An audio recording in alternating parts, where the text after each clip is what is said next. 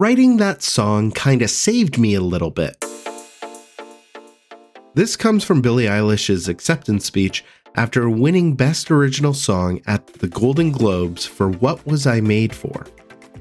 The song is featured on the Barbie soundtrack. Among other awards, it received 5 Grammy nominations, including Record of the Year and Song of the Year. The track was commercially successful worldwide and reached number 1 in Australia, Ireland, Switzerland, and the United Kingdom. But it peaked at only 14 on the Billboard Hot 100 in the United States. I don't know if you're like me, but when I'm watching a movie and a song resonates with the scene and I dig its melody, I'm pretty quick to Shazam the identity of the tune off of the TV. My liked music on my music app is basically a cacophony of trends from popular on-screen songs. I also don't think this habit of asking my phone to identify a song from the couch is exclusive to me. So, when I read that What Was I Made For never hit the top 10 songs on North America's Billboard chart, it got me thinking about how the world has changed. It used to be that the biggest movie of the year would also produce one of the biggest songs of the year. So what happened? Why aren't soundtracks just as popular today as they were in the 80s and 90s? And in the post-iPod era, what could make a song from a movie hit just right again?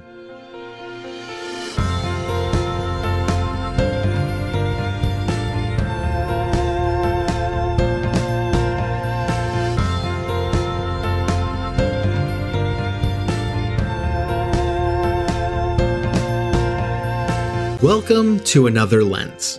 My name's Jay Kennedy, and I like movies.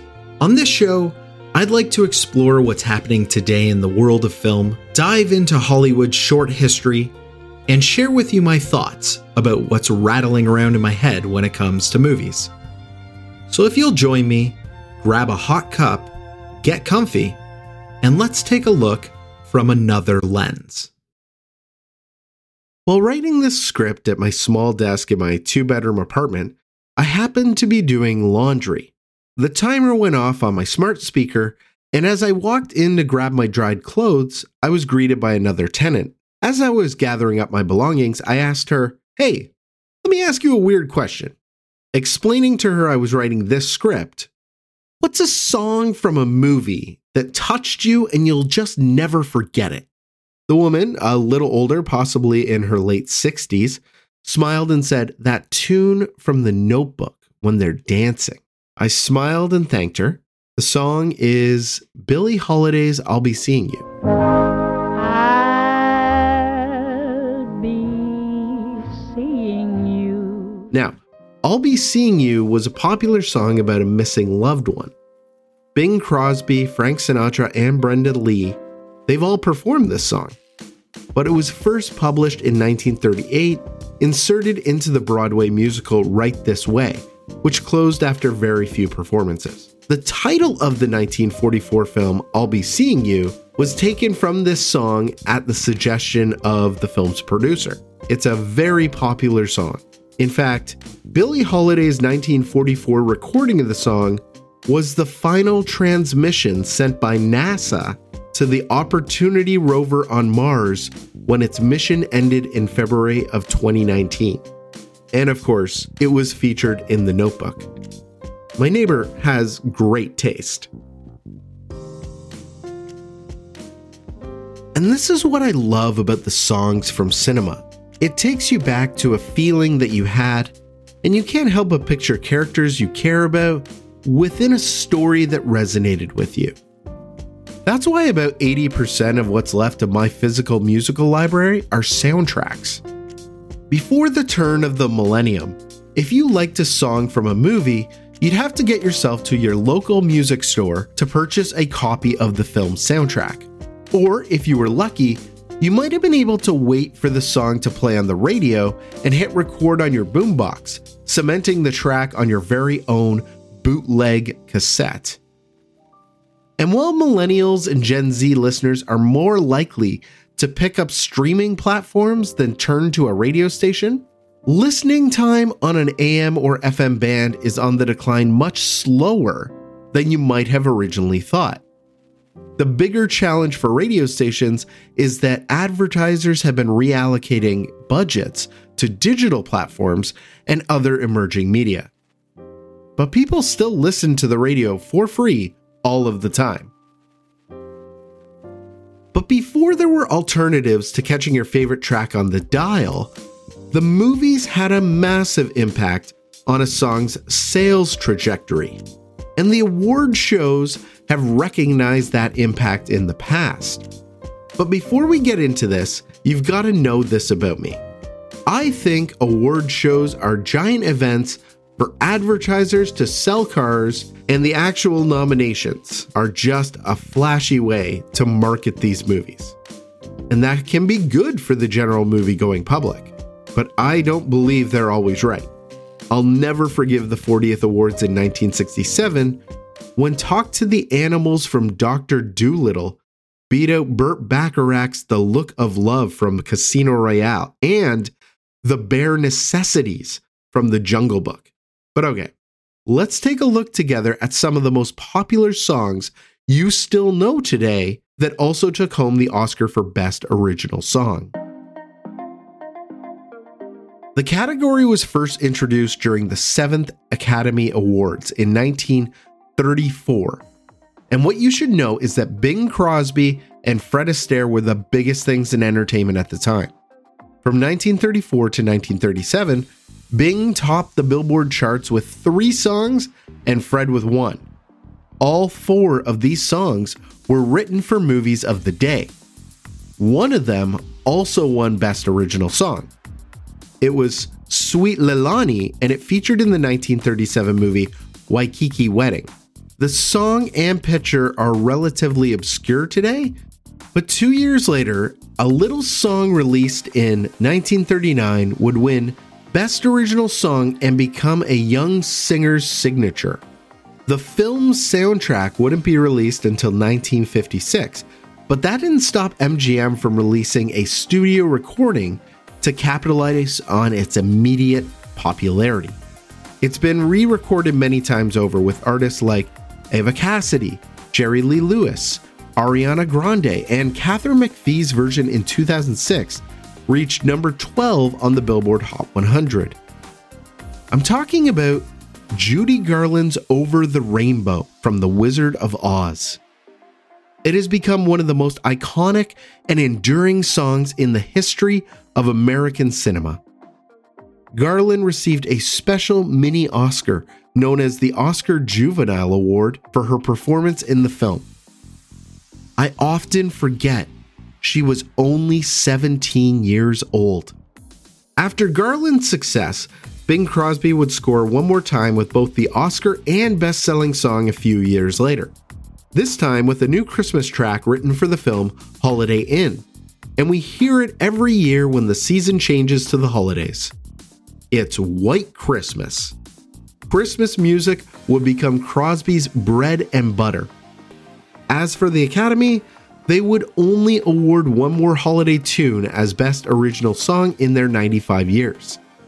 That was the ever-controversial Baby It's Cold Outside, which was written for the film Neptune's Daughter in 1949. The Best Original Song category would continue to help popularize favorites like The Way You Look Tonight from Swing Time and Swingin' on a Star in the Bing Crosby-led Best Picture winner Going My Way. Bing would win his only Academy Award for actor in the same picture. Then Disney started making feature films, and you really started to see how big their songs resonated with the world. Pinocchio's When You Wish Upon a Star was the first to take home the award. This was followed up by Zippity-Doo-Dah, the song from the 1946 film Song of the South that's been all but erased from history. And this is because the Walt Disney production downplayed the harsh realities of slavery and racial inequality. Racist stereotypes perpetuated the film's portrayal of Uncle Remus, the film's black narrator. Due to the concerns, there's been a removal of Song of the South from circulation. but we still know the tune today, and I promise I won't sing it for you because you don't need it stuck in your head like me. After World War II, musicals made a massive comeback, and the soundtracks of West Side Story, My Fair Lady, Mary Poppins, Camelot, and Jesus Christ Superstar were bestsellers of their respective years. But as the music industry began to change, so would the big winners for Best Original Song. After Audrey Hepburn's sweet voice crooned in Breakfast at Tiffany's, Moon River would take home Oscar. The gleeful rendition of Raindrops Keep Falling on My Head won in '69 for the buddy western Butch Cassidy and the Sundance Kid. And to this day, one of my favorite personal stories comes with the Best Original Song winner from 1971, and I'm going to share that with you right now. I had just moved in with my girlfriend, who is now my wife. I was alone and I was sorting through boxes. I found a mix CD from her old college boyfriend. Now, I am certainly not jealous that my wife had relationships before me. I did too. But if you find a mixtape that was given to your girlfriend from an ex, it is the law that you put it on immediately and you play that tape. The first track is the song in question. The familiar notes roll and I'm getting right into it. I know what's coming. After 3 minutes of funky and sensual grooves by Mr. Isaac Hayes, the lyrics grab the air. Provocative and definitely a little exploitive, but also extremely cool. That was also the nature of the film Shaft, and I can dig it. Big respect for the bravado of my wife's ex to start a mixtape with the theme from Shaft. I set all the speakers to high volume and waited for her to get home. As she walked through the door, the music sprung to life and I dance walked towards her, holding the empty CD case. We both had a big laugh and enjoyed the remainder of the theme from Shaft, 1971's Best Original Song. Damn right. A couple of years later, we would see the next enormously popular song. The flick was released at the end of '73 and starred Barbra Streisand and Robert Redford. 1974's Billboard charts would have The Way We Were as their biggest song of the year. The Streisand hit would go on to beat out Paul McCartney's Bond theme, Live and Let Die, at the Oscars, and the award would go to Marvin Hamlisch for a second time. By the end of Hamlisch's career, he earned himself a place amongst an elite group of people, the EGOT winners. 4 Emmys, 4 Grammys, 2 Oscars, and a Tony. In 1978, it was time for disco, and John Travolta strutted down a sidewalk in Saturday Night Fever. The soundtrack would become the best-selling album of the year, and with 40 million copies sold, would become one of the highest-grossing soundtracks of all time. As we left the world of disco behind, the 1980s began to market not only their films, but their soundtrack together. The first big success story would be Flashdance, which had 2 nominations for Best Original Song, the title track and Maniac. The soundtrack would sell 20 million copies, and the movie took home the Academy Award for Flashdance, What a Feeling. More massive soundtracks would rule Sony Walkmans during this time, such as Purple Rain, Dirty Dancing, Footloose, The Big Chill, and Top Gun. Other massive movie songs were passed over by the Academy, like Rocky's The Eye of the Tiger, Ghostbusters, The Power of Love from Back to the Future, and the title track from Footloose. But they'd also get some right. Top Gun's Take My Breath Away by Berlin won in '86. There would have been riots if Dirty Dancing's I've Had the Time of My Life didn't take home the little gold statue, and the animation studio that had seen so much success before the 1950s was about to make a comeback. It's impossible to talk about the music of Disney's Renaissance without tipping your hat to Howard Ashman. Ashman once said, "The last great place to do Broadway musicals is in animation." The lyricist would team with Alan Menken, to bring back Disney Animation Studios from ruin with The Little Mermaid. Howard Ashman famously told Disney executives he was going to quit when they told him to cut part of your world. Howard called it a classic I Want song, a song where the protagonist expresses their desires and hopes and dreams, and so when we move to the end of the film, we watch their motivation to get what they've always wanted. The song stayed, and the success of the partnership would bring an Academy Award back to Walt Disney Studios for Under the Sea. The pair began working on Beauty and the Beast. In 1991, the top-selling song of the year would be Bryan Adams' Everything I Do It For You from Robin Hood, Prince of Thieves. It would be nominated for Best Original Song, and it would lose to Beauty and the Beast, an animated story with 3 original songs nominated in the category. It was unheard of. Since then, only 2 other films have ever received 3 Best Original Song nominations: Dreamgirls in 2006 and Enchanted in 2007. But in 95 years, no other film in the history of the awards has had 3 songs nominated and was also a contender for Best Picture. Beauty and the Beast had pushed Disney back into the world, and the Renaissance was in full swing. Tragically, Ashman would pass away during the AIDS crisis of the late 80s and 90s, and would never see what his music had accomplished for Disney and the world. The studio would win 4 more Best Original Song awards before the 2000s, using the framework Howard had insisted on. Each hero had their I Want song. Pocahontas' Colors of the Wind, The Lion King's Can You Feel the Love Tonight, Tarzan's You'll Be in My Heart, and Aladdin's A Whole New World, which was an upset victory for a legendary artist with the greatest selling soundtrack of all time. In 1992, a film birthed a soundtrack that has gone on to become not only the best-selling soundtrack of all time, but the best-selling album by a female artist of all time. It would sell 45 million copies. To compare, Michael Jackson's Thriller, the best-selling album ever, has sold 70 million copies. And this one is a soundtrack. Of its 2 nominated original songs, the song that became Billboard's #1 hit of 1993 wasn't actually eligible for an Academy Award because it had been written years before by Dolly Parton. But Whitney Houston's rendition of I Will Always Love You remains my favorite.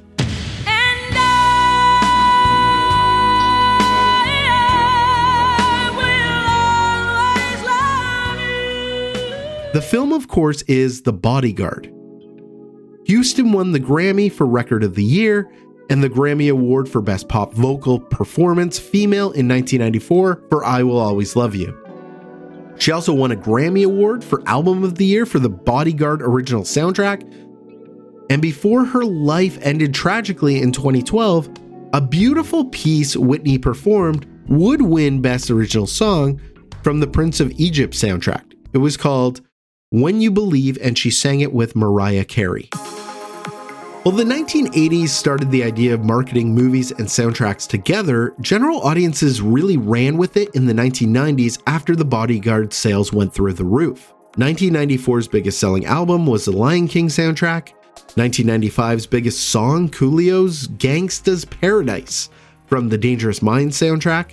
In 1997, Celine Dion's My Heart Will Go On won Best Original Song at the Oscars and likely would have been the biggest song of the year. But in 1997, Diana, Princess of Wales, was killed.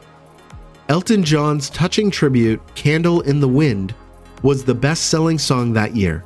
However, in 1998, as the phenomenon grew, Titanic soundtrack was the best-selling album of the entire year with 30 million copies sold, besting the double platinum Armageddon soundtrack that featured Aerosmith's I Don't Want to Miss a Thing. Then, the new century began, And you could start to see that music was being treated more like a right than a privilege. The peer-sharing app Napster made MP3s a thing. The iPod was only a year away. If you liked one song and one song only, then you didn't need to go and buy a whole album. And as if overnight, the music industry started to change. In 2003, The Eminem Show was the best-selling album of the year. And at the Academy Awards, the first ever hip-hop track won Best Original Song. It was Lose Yourself by Eminem from the rapper's semi-autobiographical film 8 Mile. And from that moment on, the category began to expand. In 2004, the first ever foreign language song won from the film The Motorcycle Diaries. In 2006, the song was I Need to Wake Up, and it was written for the documentary An Inconvenient Truth, of all things. In 2008, Slumdog Millionaires won Best Picture, and so did its original song Jai Ho. But soundtracks weren't selling, and throughout the 10 years of the 2000s, a movie wouldn't have a tie-in song charting a #1 on the Billboard chart.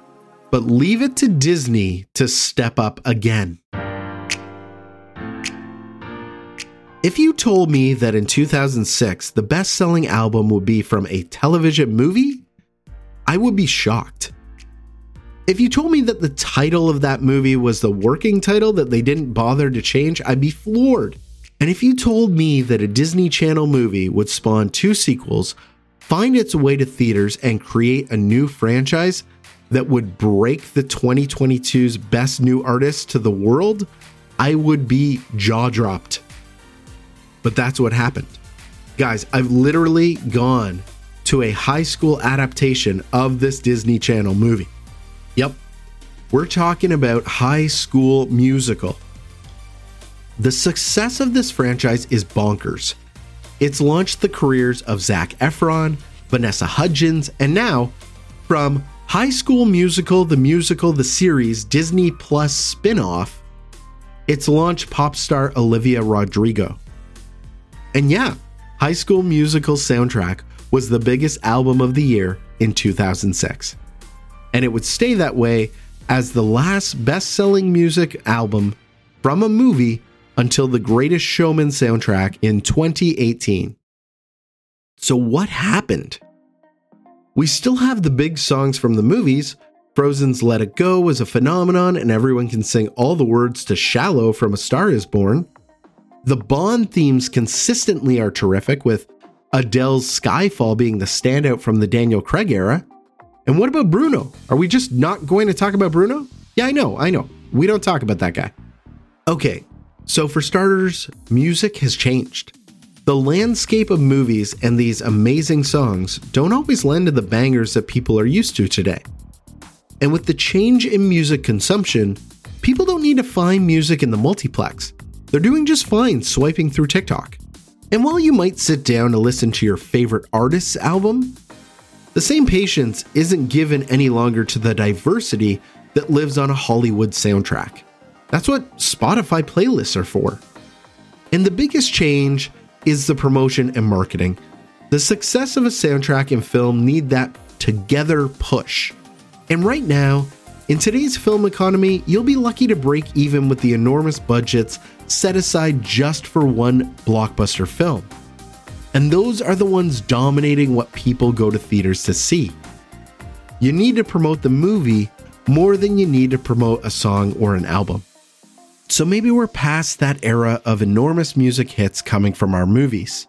But I can't imagine a time where I'll ever give up the thrill of discovering a new track as I sit on the couch and hit the Shazam app on my phone, instantly discovering something new that I didn't know existed before that moment and filing it away for future listens. At least to me, that still sounds really good.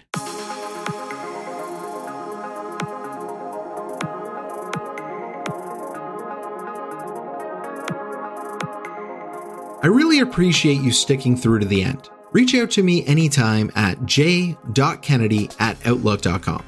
New episodes are available weekly, so be sure to subscribe for the next one.